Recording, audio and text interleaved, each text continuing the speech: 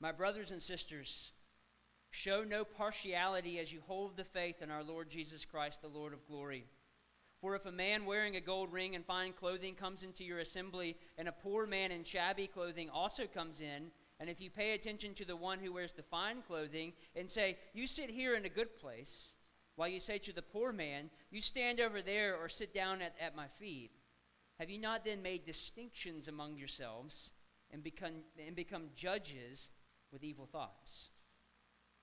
Listen, my beloved brothers. Has not God chosen those who are poor in the world to be rich in faith and heirs of the kingdom which he has promised to those who love him? But you have dishonored the poor man. Are not the rich the ones who oppress you and the ones who drag you into court?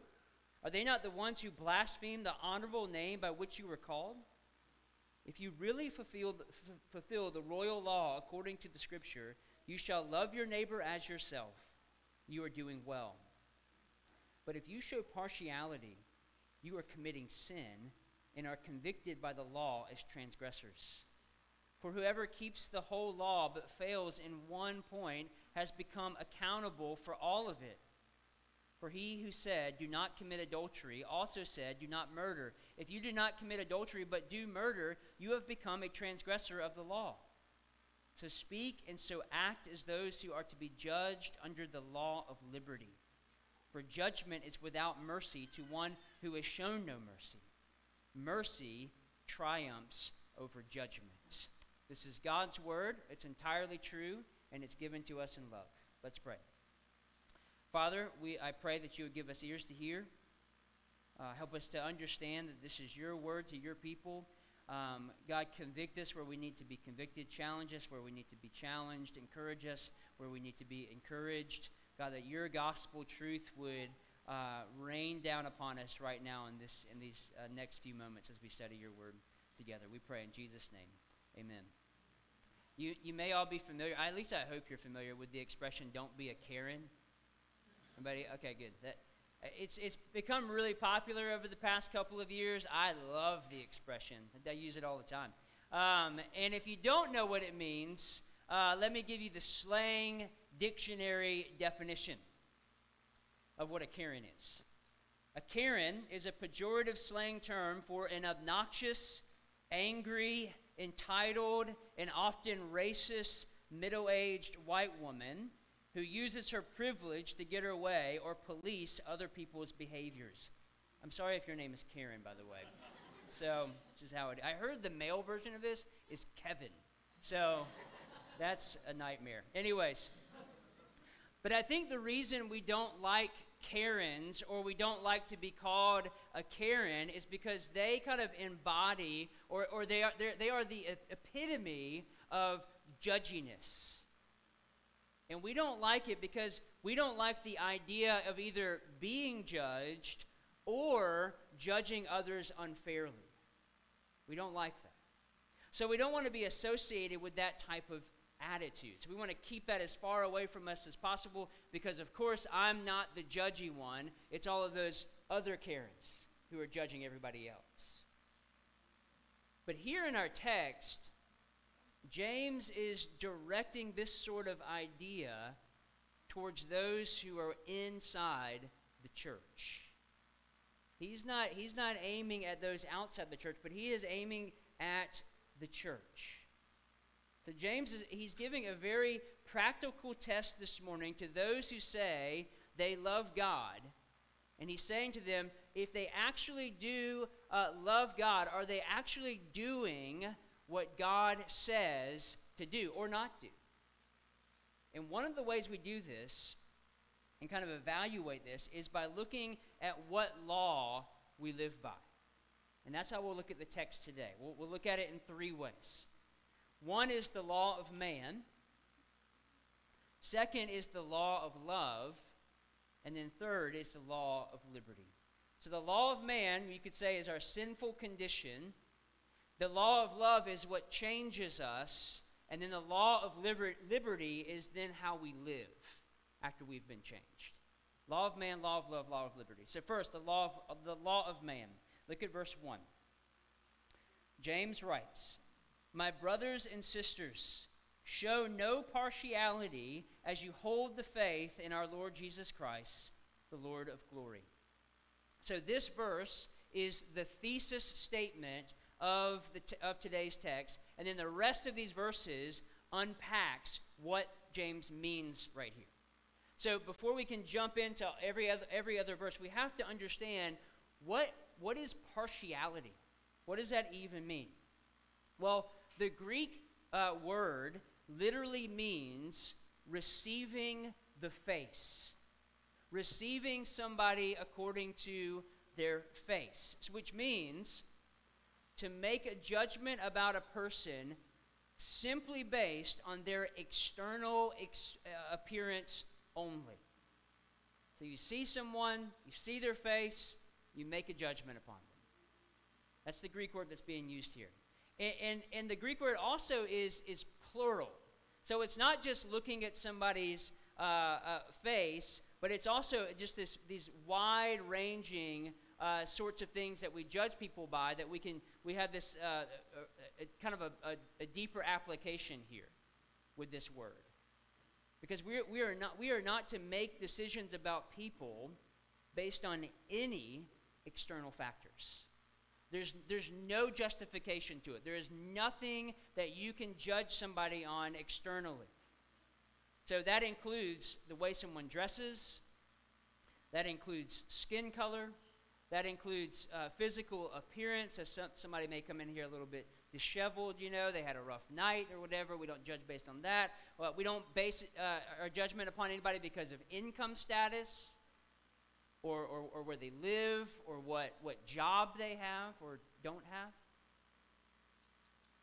So none of these things should ever factor into the way in which you treat someone, ever. Now, this is obviously, for James, this is a concrete example of what James means when he says to be a doer of the word. We like concrete, and this is exactly what James is getting at. He says, don't just be a hearer, but be a doer. Okay, James, what does it mean to be a doer? Don't show partiality. Don't judge people based upon the way they look. And this is simply being a doer of the word in this way, not showing partiality, is simply treating others in a way, you could say it this way, treating others in a way that puts you on their level. It puts you on their level. Not treating someone in a way that makes you appear superior or better than them. And this is modeled to us by Christ himself. Paul describes Jesus' ministry in this way in 2 Corinthians 8:9. He says, there's a number of ways Paul could have described Jesus' ministry to us. And he uses income status in which to do it. In 2 Corinthians 8:9, he says, for you know the grace of our Lord Jesus Christ, that though he was rich, yet for your sake he became poor, so that you, by his poverty, might become rich. That's the ministry of Jesus. And this is the way that James wants you to think and to live. This is your filter. He wants you to look at the glory of Christ Jesus himself as your standard. I like the way there's lots of different translations of the Bible, but and they kind of rework things according to their theology sometimes, but and what they think the Greek text might be saying instead of this. But I like the way the New Revised Standard translation of the Bible translates this verse. I don't think it's the correct way, but I think it just helps because they translate it as a question. And I think it's a great question to ask ourselves. And this is how they translate verse 1. My brothers and sisters, do you, with your acts of favoritism, really believe in our glorious Lord Jesus Christ? With your acts of favor, can you really believe in Jesus if you're showing favoritism to those people who come through your doors? Do you really believe him? Now, this is Jesus. The name of Jesus is only explicitly mentioned twice in James. one in chapter 1, verse 1, and then right here. And then you don't hear the name of Jesus the rest of the time in James's letter. But I think it's not an accident that James brings up the name of Christ right here, right now, in chapter 2, verse 1. Because James is saying that you can't hold faith in Christ and at the same time, equally, hold the sin of partiality.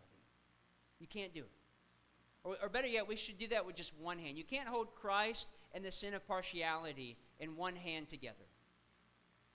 And this is why I think it's important to ask this as a question, because your answer to that question gets to the heart of the matter.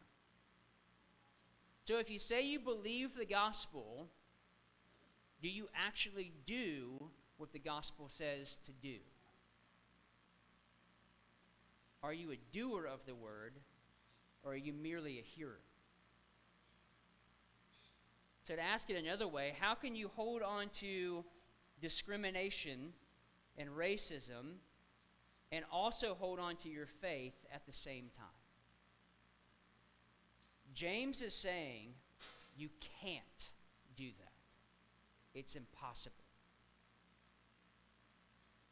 Because the two are incompatible. They can never coexist within the believer.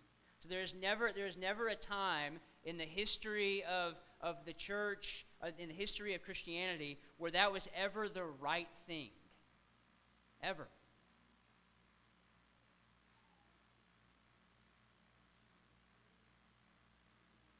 So I think you could say something along these lines. So I think it's okay to judge someone, say, based on the color of their skin. Well, that's not compatible with the gospel. Thinking about what we learned last week, the words we live by are not ultimately the rules that our world lays before us, or even the rules that we like to create in our own minds to live by, but the rules that we live by as the body of Christ, the church, are the very words of God. And God's word says very clearly that all people are created in His image, and therefore all people are to be treated according to His standard. Not the way you grew up,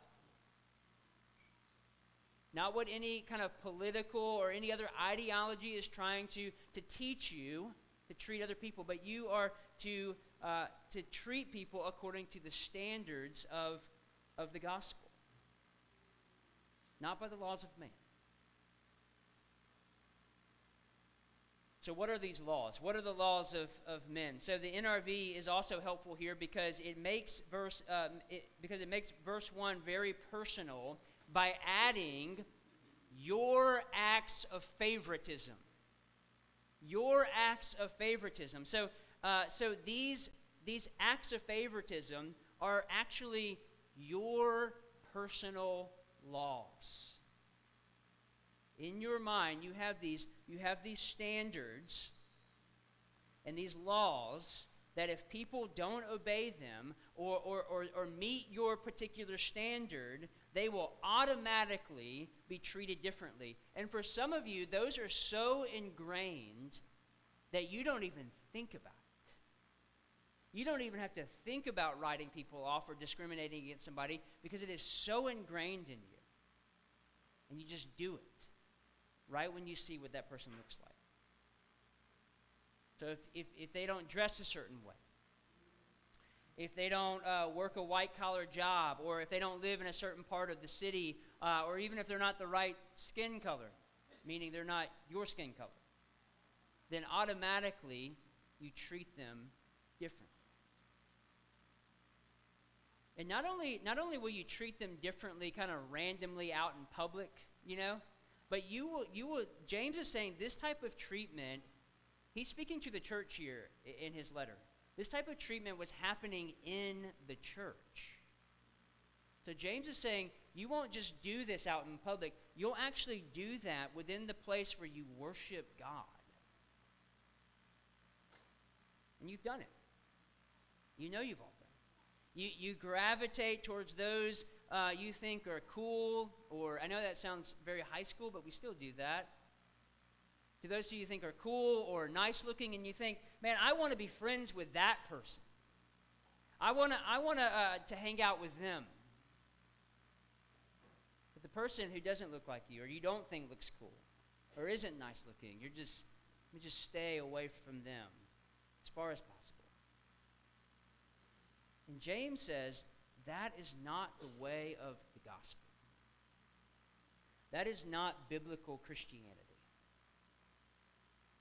He gives an example of what this type of partial treatment looks like within the church in verses 2 through 4. Look there with me.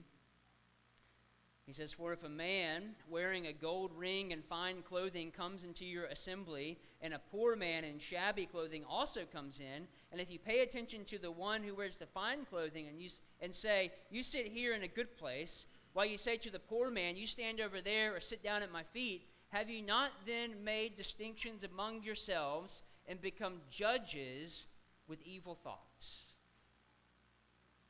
So the word assembly here, it might be translated in your copy of Scripture as synagogue. And I think we're more familiar with that word synagogue because that was the Jewish place of gathering for worship. So it's much like what we do here every single week. This is kind of like our synagogue. We gather here every week for worship. And so James's example depicts a situation in which two people enter the church. There's a rich man and there's a poor man. And literally in the Greek, the rich man is actually called a shiny person. Because the way in which you identified someone who was rich during that time was the amount of jewelry that they were wearing. So shiny jewelry. And so immediately when a rich man entered the place of worship, you knew they were rich. So you have this rich man who enters and you have this poor man who entered. And I like to say they kind of entered one after the other. And the rich man is offered the best seat in the house, the place of honor. If that were here, the best seat in the house would probably be like back there in the corner, in the back. And then the poor man gets offered the worst seat in the house, which would probably be like right there, all by himself. And you would just sit him there and then just run off into the back. And nothing against you guys who sit in the back, by the way. It's fine, totally fine. But truly welcoming someone into the household of God isn't just us unlocking the front doors and then letting them come in and just kind of wander in and sit down and then wander out and leave. But it's actually, truly welcoming them is actually taking them by the hand, whatever that hand might look like, covered in jewels or covered in dirt, and inviting them to the best seat in the house. And that seat might be right next to you. That may be the best seat in the house.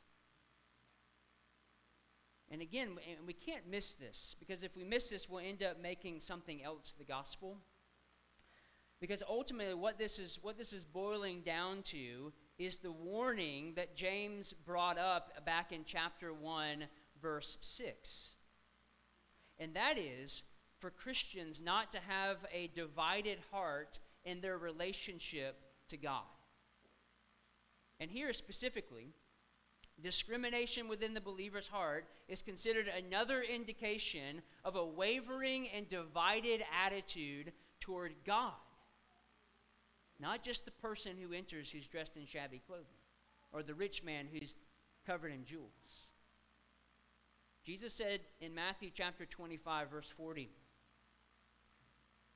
"Truly I say to you, as you did it to one of the least of these, my brothers, you did it to me. As you did it to one of the least of these, you did it to me." So what Jesus is saying there is if you discriminate against anyone of those created in God's image, you do that to Jesus as well. I remember I was in youth ministry for a brief moment, and I was at a middle school youth gathering, and I remember the youth leader had a dartboard set up, and he had paper covered over the dartboard, and it was like a competition, and he was having the kids throw darts, No, he had the kids. This is what he did. This isn't in my notes. But he had the kids write down the person that they disliked in their school. It's even better. And then had them throw darts at the name of that person. And then after a while, after they all had a good time laughing and just throwing darts at the person they hated or disliked, he removed the paper, and it was a picture of Jesus. And I just remember the silence was deafening when the kids were able to see that. And that's exactly what Jesus is saying here. Those darts that you're throwing are actually directed at me, because you are discriminating against someone who is created in the image of God. So this is why James says that you can't hold faith in our glorious Christ and discriminate simultaneously. You can't do that. Or another way you could say it is you can't give Jesus glory and man glory at the same time. Can't do it. So how do we change? How do you go from showing partiality, showing discrimination? How do you go from racism? How do you go from making superficial and shallow judgments about people to not doing that? Because that's where we want to get, right? Well, and it's understanding this second law that James highlights in verses 5 through 11, the law of love. Because you won't make this change on your own. You can't do it. You don't have the motivation for it on your own. But the gospel gives us that sort of motivation. Because the gospel gives us a new law that is motivated only by love. Look at verses 5 through 7. James says again, "Listen, my beloved brothers and sisters, has not God chosen those who are poor in the world to be rich in faith and heirs of the kingdom which he has promised to those who love him? But you have dishonored the poor man. Are not the rich the ones who oppress you and the ones who drag you into court? Are they not the ones who blaspheme the honorable name by which you were called?" So what is James saying here? Why am I not to show partiality? Why am I not to discriminate against people on the basis of what they look like? And it's because God has not been partial toward you. Whether you are a Christian or not, God is not partial towards you. Well, some of you might be asking, well, didn't God show special favor to the people of Israel? Didn't he have a special people that he placed his love upon and treated them differently than all the other nations? And the answer is yes, a resounding yes. He did do that, but it wasn't because of anything about them that moved him to do so. He didn't look at them and say, man, these people are beautiful. They're so beautiful. They're so nice. They do all the right things. I am going to choose them because they're the best people. I'm going to choose them to be my people. I'm going to take possession of them. That is not how it worked. It wasn't because of anything about them that moved him to do so. So here I am, showing favoritism to a person because of something about them. That's just what we do. There's something about them. So this is a rich person. They come into our midst. I have something to gain from them if I treat them well. Maybe they'll become a member of our church and give. So I need to roll out the red carpet for them so they'll stick around. God doesn't do this. Let me just read what Clarence read for us earlier from Deuteronomy 7. Just a few of those verses. It says, "For you are a people holy to the Lord your God. The Lord your God has chosen you to be a people for his treasured possession out of all the peoples who are on the face of the earth."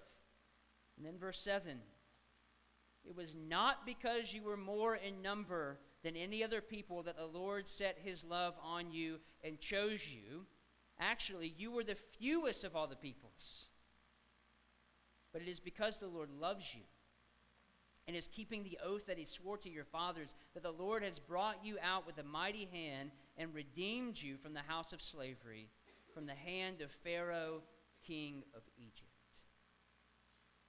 So the reason God chose Israel and the reason God chose you is because he set his love on you.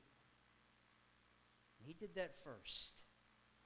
And this is something to be very thankful for, because if it was not the case, if God chose you based on your appearance, a lot of you would be in trouble, including me. If he chose you based on your appearance or your social status or your wealth or your good works, that's something that you would have to keep up in order to remain in his favor. You would have to continue to be beautiful. You would have to continue to do all of these good works. You would have to continue to make the amount of money that you were making when God chose you, because you were making that much money. So thankfully, there is nothing special about you that causes God to love you and to continue to love you. Nothing. That's grace. That's grace. The law of man says be beautiful. The law of man says be clean. Do the right thing. Don't ever make a mistake, or else you'll be canceled. You'll be ostracized from society. You'll be shamed into oblivion. That's the law of man. Which means the law of love is counter to the law of man. It really makes absolutely no sense to the ways of this world. Think about a high school cafeteria. If you can go back to that nightmare in your mind. Sorry guys, that you're living that reality right now. But think about a high school cafeteria. And I went to a high school cafeteria recently when my daughter was at Lakeside, and I was terrified when I entered into that place because I didn't know where to sit. Anyways, if you think about a high school cafeteria and the partiality and the segregation you see taking place there, or maybe you're experiencing right now in real time, but you go in there and you notice right away everyone is separated by age, so you're different grades. Everyone's separated by race, so you have all the white kids sitting together and all the black kids sitting together and all the Asian kids sitting together most of the time. Everybody's separated by popularity status.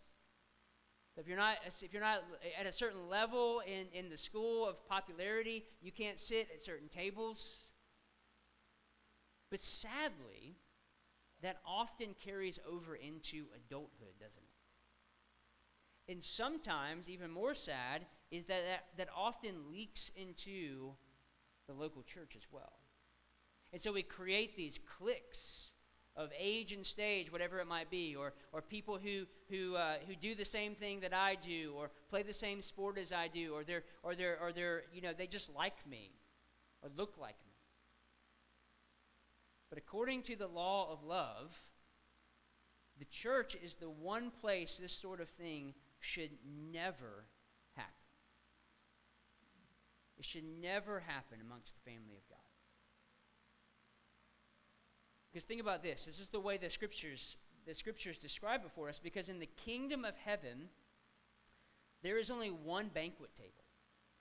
It's not like a high school cafeteria where there's multiple tables. It is one.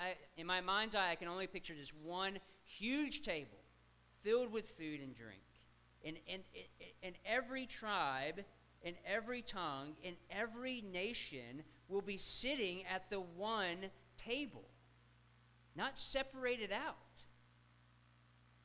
And you won't lose any of this when you get to the table either. You're not going to lose your culture. And I think some of us actually believe that we'll all either be angels in heaven, which we won't, or that we'll all turn white and American in the kingdom for some reason, that it will all speak English.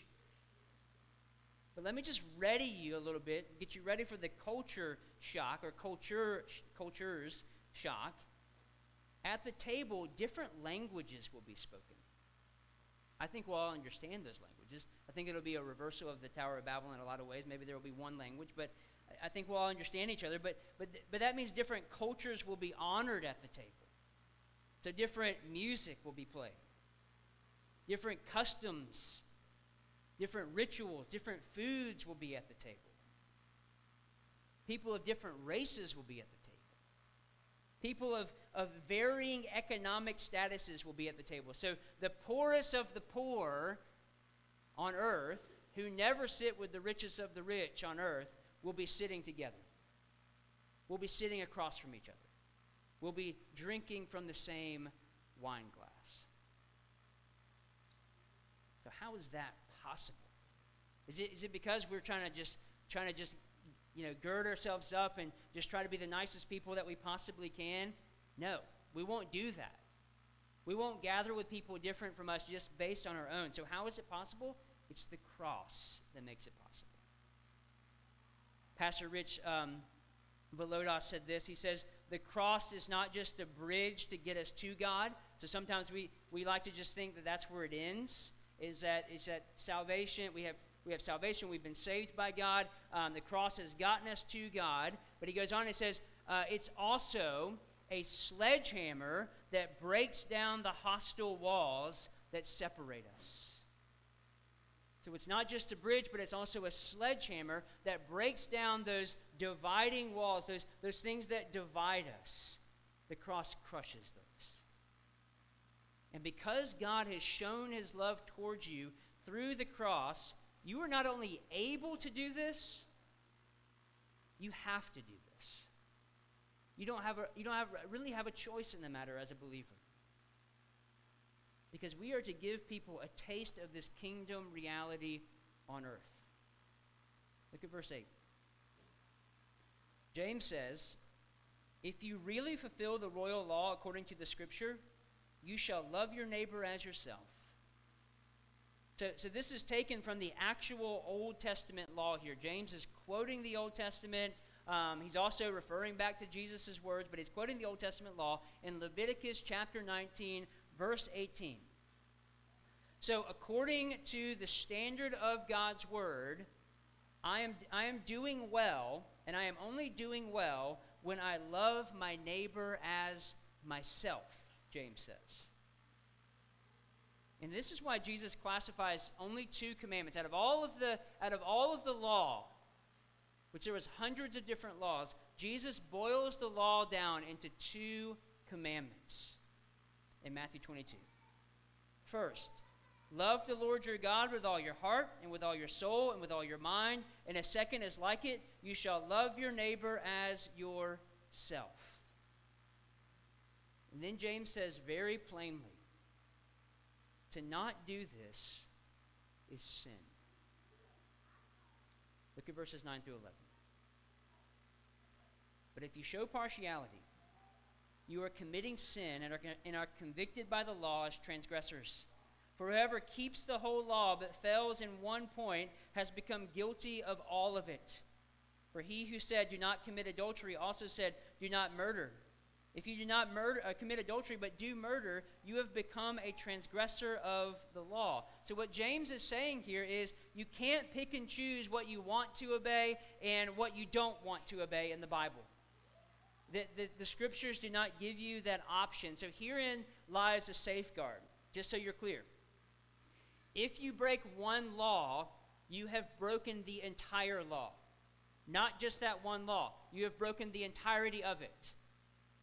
So just like if you were to pop a balloon from the left side of the balloon or the right side of the balloon, it doesn't matter what you choose, the entire balloon will be destroyed. So what this says more seriously is that you could obey every law in the Bible from top to bottom perfectly. And with the exception of one, you said, you know what, I need to discriminate against people because this is the way I grew up, and my parents didn't like this sort of people, and my grandparents, and if I were to accept them, then that would, ruin my relationship with my family. So I'm going to leave this over here, but I'm going to do all these other things right. James is saying that even if you do that, you have broken the entirety of the law, even those ones you are fulfilling flawlessly. Why? Because our lives are not governed by the laws of this world as believers, but the law of love. And to show partiality isn't love. To kick people out of your life because they're different from you is a sin against Jesus. And this shouldn't happen at all. Sadly, it does, but it definitely shouldn't happen within the church. And the problem arises, I think, when we only see church as this kind of insular community where we go there on Sunday, or we might go to an activity or two during the rest of the year, but really that's just a place I go to check my boxes and to get my fix, and then I'm good to go with God for however much longer until I come again. That's where the problem arises when you treat it as this kind of insular community and not like a family. When you begin to think of church as a family, it really changes the entire dynamic of this whole gathering. Because you're gathering with brothers and sisters, not just random people. So think of your own family. Everyone under your roof is different. I have 5 children. They're all different personalities. We all have different likes and dislikes, differing tastes. We spend our time in different ways. We get on each other's nerves, things like that. We get angry in different ways. There's all sorts of differences in just my family and in just your family. You know that. And just because they're different doesn't mean you're going to treat them poorly. At least I hope you don't. It doesn't mean you're going to treat them poorly or kick them out of your family, although that might be a temptation at times. I get it. But it doesn't mean you're going to actually do that. Hopefully what you will do instead is that you'll pursue them even more. That you'll get to know them more deeply because you want to know them, because you love them. They're part of your family. Well, the same is true for the church. We don't kick people out because they're different, and we don't make judgments upon them either because they're different. Because the church isn't about gathering all of your best friends together. It's about gathering a diverse community around the glorious Christ. So this is one of the reasons we have our missional communities that meet every single week. This is one reason why we organize our missional communities according to geography and not age and stage.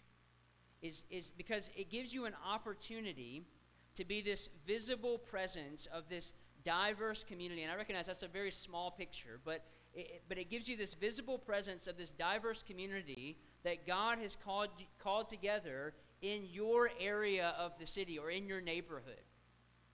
That people are seeing this diverse community gather together is a testimony to the gospel.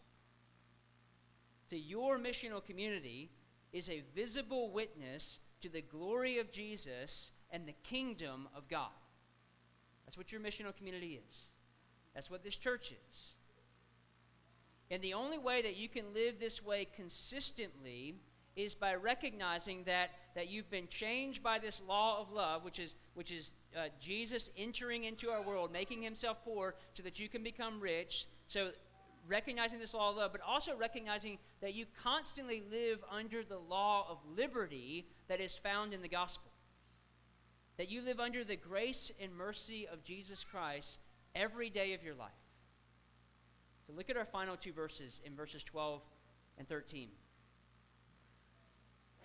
James says, "So speak and so act as those who are to be judged under the law of liberty. For judgment is without mercy to one who has shown no mercy. Mercy triumphs over judgment."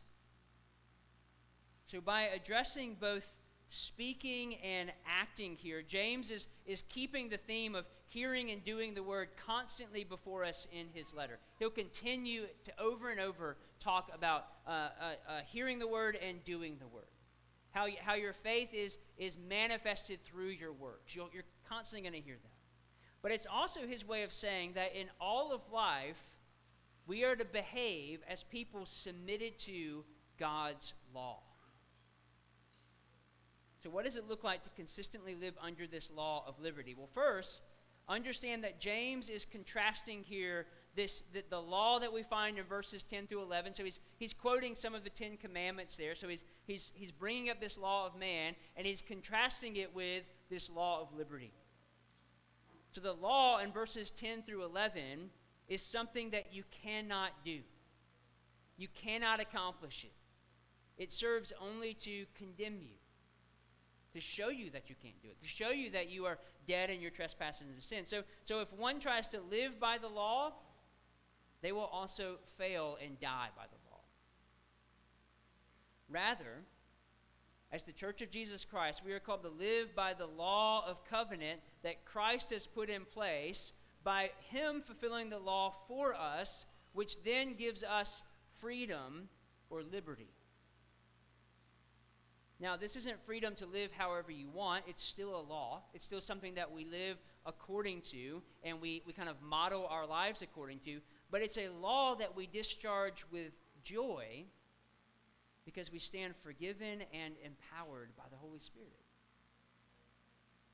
And one of the ways this manifests itself in our lives as believers is by showing mercy.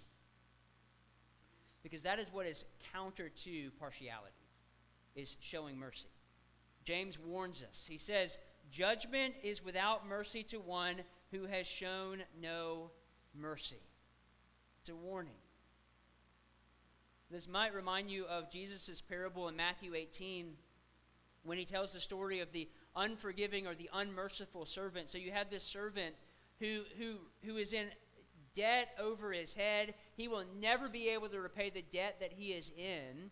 And the king shows great mercy to this man and forgives him of his debt and lets him go free. This man now has freedom. He has liberty to use however he wants. He's been given a new life, is what has happened.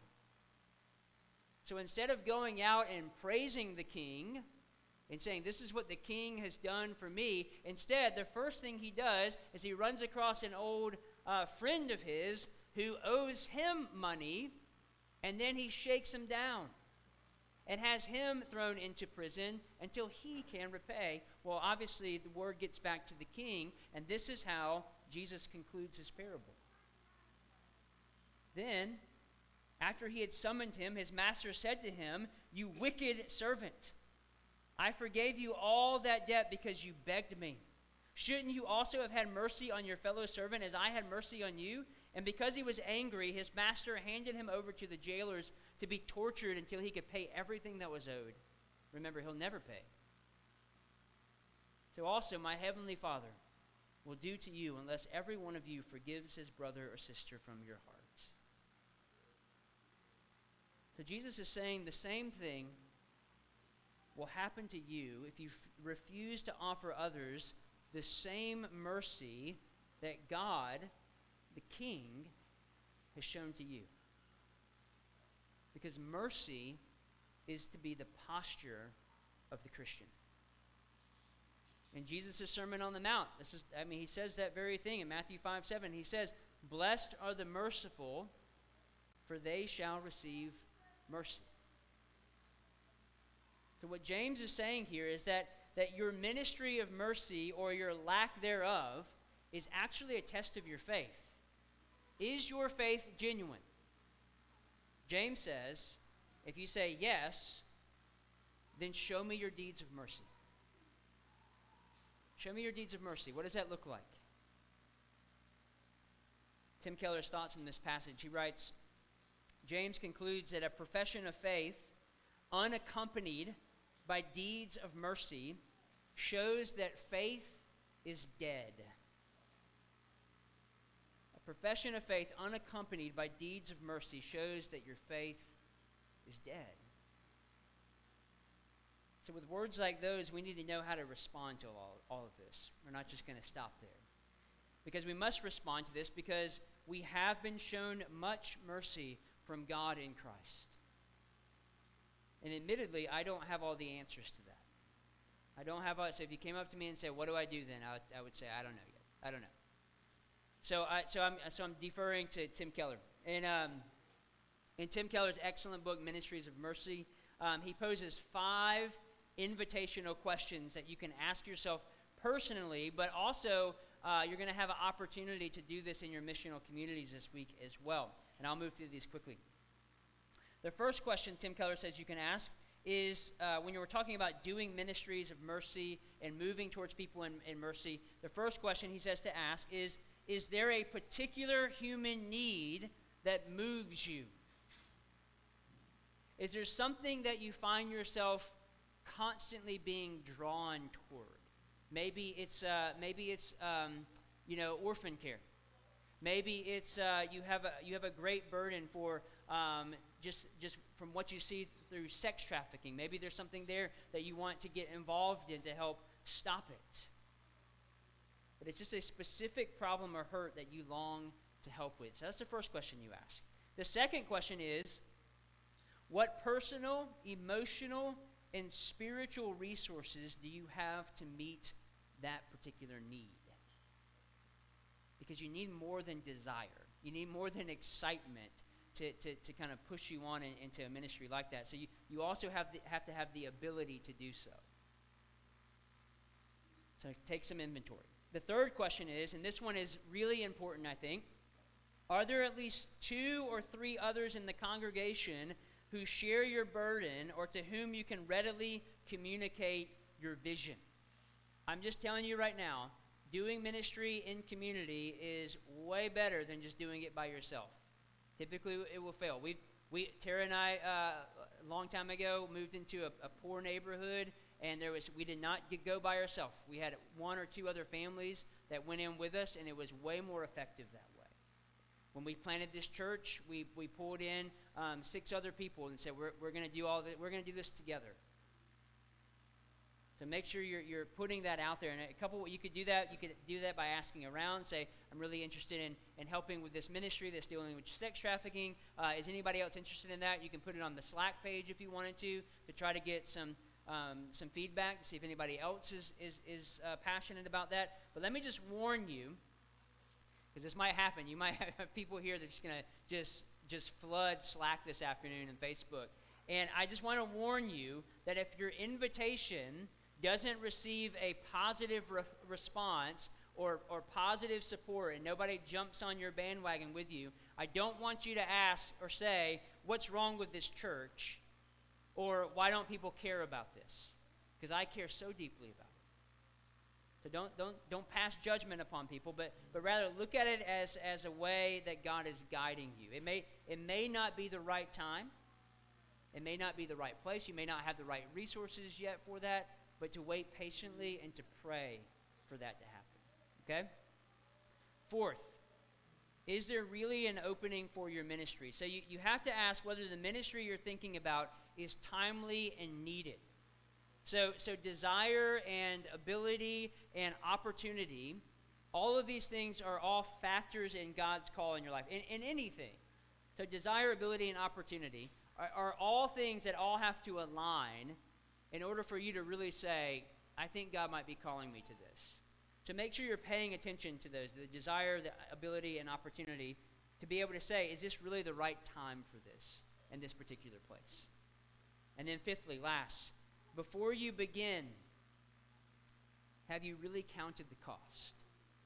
Have you really counted the cost of what it actually might cost you personally? And if you have a family, if you're married and have children, what will it cost you? What will it cost your spouse? And what will it cost your children? Because it will cost you something to do ministry like this. And as we begin to think more comprehensively about doing acts of mercy and about ways to welcome those who are different than us, we're not doing this to point to ourselves and to say, look at how good we are. We're better than everybody else because we're doing these great things. No, we are pointing to this greater reality of the kingdom of God that says all are welcome in the name of Christ. Amen. Let's pray.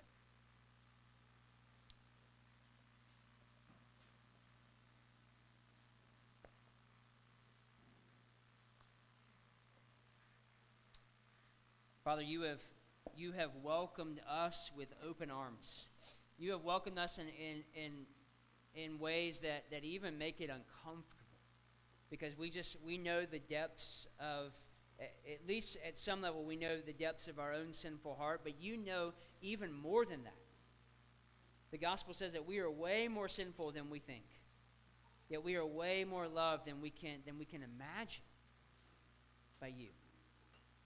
And so, God, I pray as you have shown us mercy, that we would take that mercy and show it to others. That we would be, at least in a small way, a picture of the kingdom reality on this earth while you have us here. Help us to be faithful to that. In Jesus' name, amen.